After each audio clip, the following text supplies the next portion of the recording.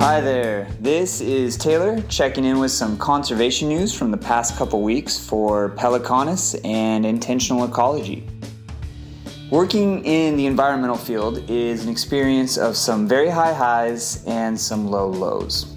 As always, there are horrendous environmental stories that deserve our attention, action, and mobilization, but it is our opinion that you can find those headlines in many places. But there are also empowering and inspiring stories that demonstrate major conservation successes from around the globe, achieved by real people who have grouped together to create a better planet. We've been collecting these stories and messages every week for years, and I'm still surprised at how resilient and creative both nature and humans are when facing big challenges. Hi everyone. We've got a handful of headlines for today's Pelecanus news. I have categorized them into drawdown and wildlife protections. These stories are truly incredible and also reminders to me that conservation can actually work. In our first category of drawdown, we have our only news story. This one's out of abcnews.go.com. Boston mayor divests vulnerable city from fossil fuels. Boston Mayor Michelle Wu signed an ordinance designed to divest the city from fossil fuels.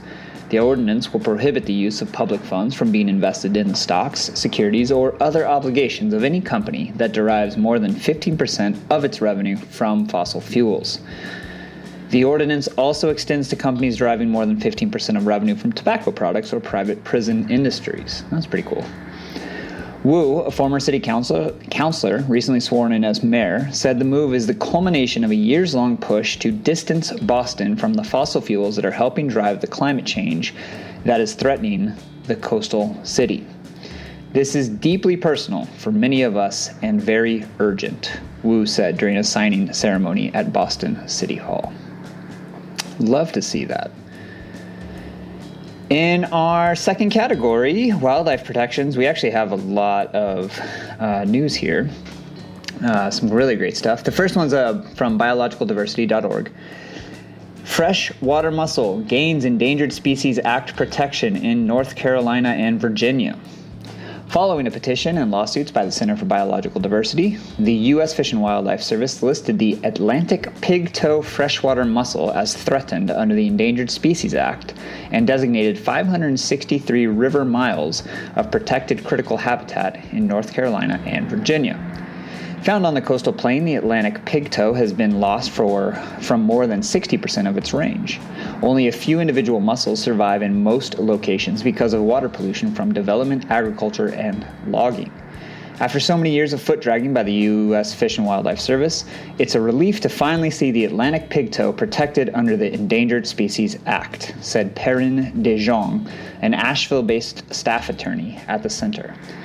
The Southeast is the world capital of freshwater mussel biodiversity, and most of these mussels are facing extinction due to rampant abuse of our rivers and streams. Without federal protections, many of these unique and important creatures will vanish forever.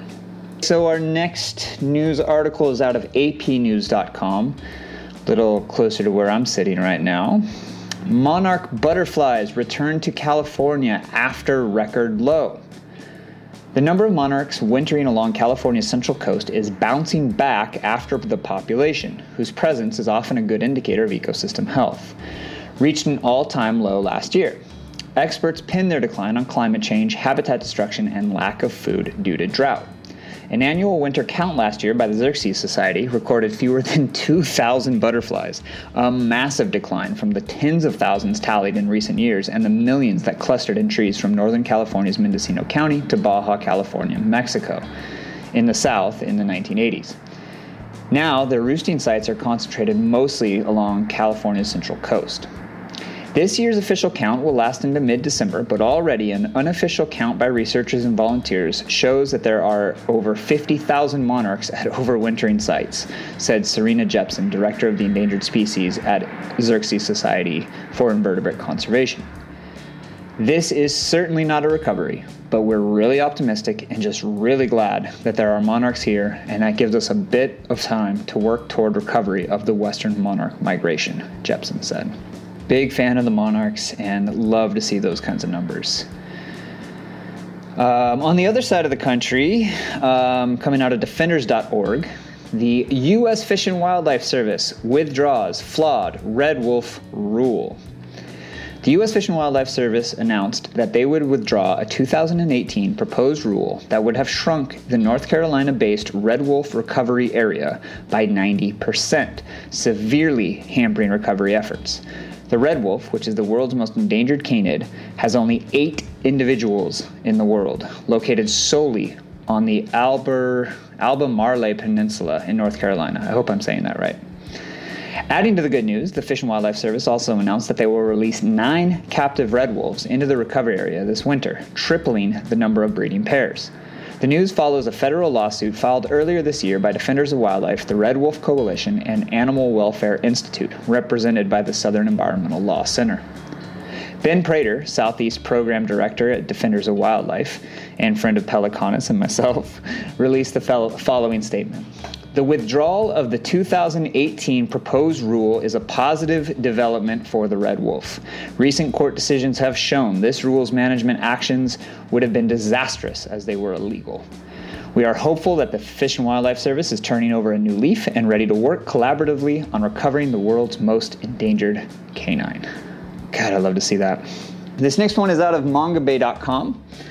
Jaguars in Mexico are growing in number, a promising sign that national conservation strategies are working. The first surveys to count jaguars in Mexico revealed a 20% increase in the population from 2010 to 2018, up to 4,800 animals. Conservation strategies targeted the most urgent threats to jaguars and prioritized protecting wildlife preserves and natural corridors. Mexico's National Alliance for Jaguar Conservation united the government, people living near protected areas, and the private sector in plans to conserve the iconic species. In the United Kingdom, coming from Futurism.com, the UK declares octopuses and squids are sentient beings. The UK is adding an amendment to its Animal Welfare Sentience Bill to recognize creatures such as octopus, crab, squid, and lobsters, along with all other decapod crustaceans and cephalopod mollusks as sentient creatures, according to a press release from the UK Department of Environment, Food and Rural Affairs.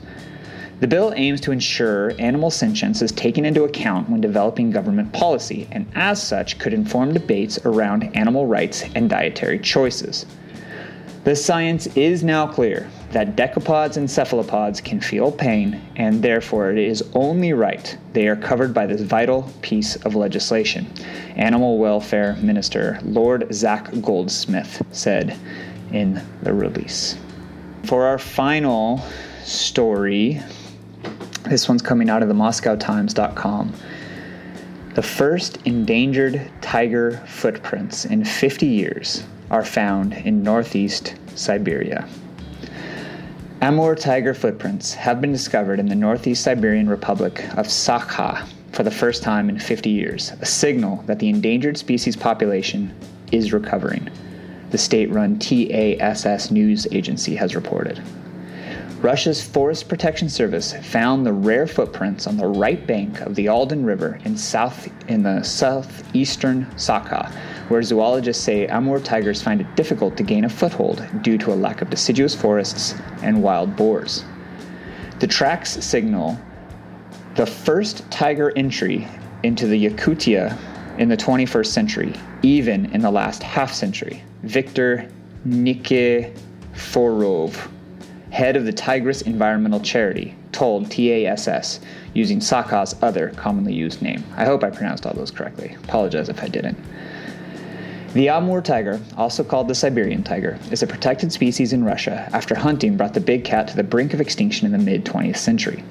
Thanks to ongoing conservation work, the tiger's population in Russia's Far East has grown from 330 tigers in 2005 to over 600 today, Nikiforov told TASS.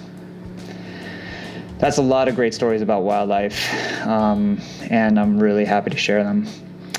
I hope these stories bring some optimism and lightness to your month, and I look forward to sharing more in the future.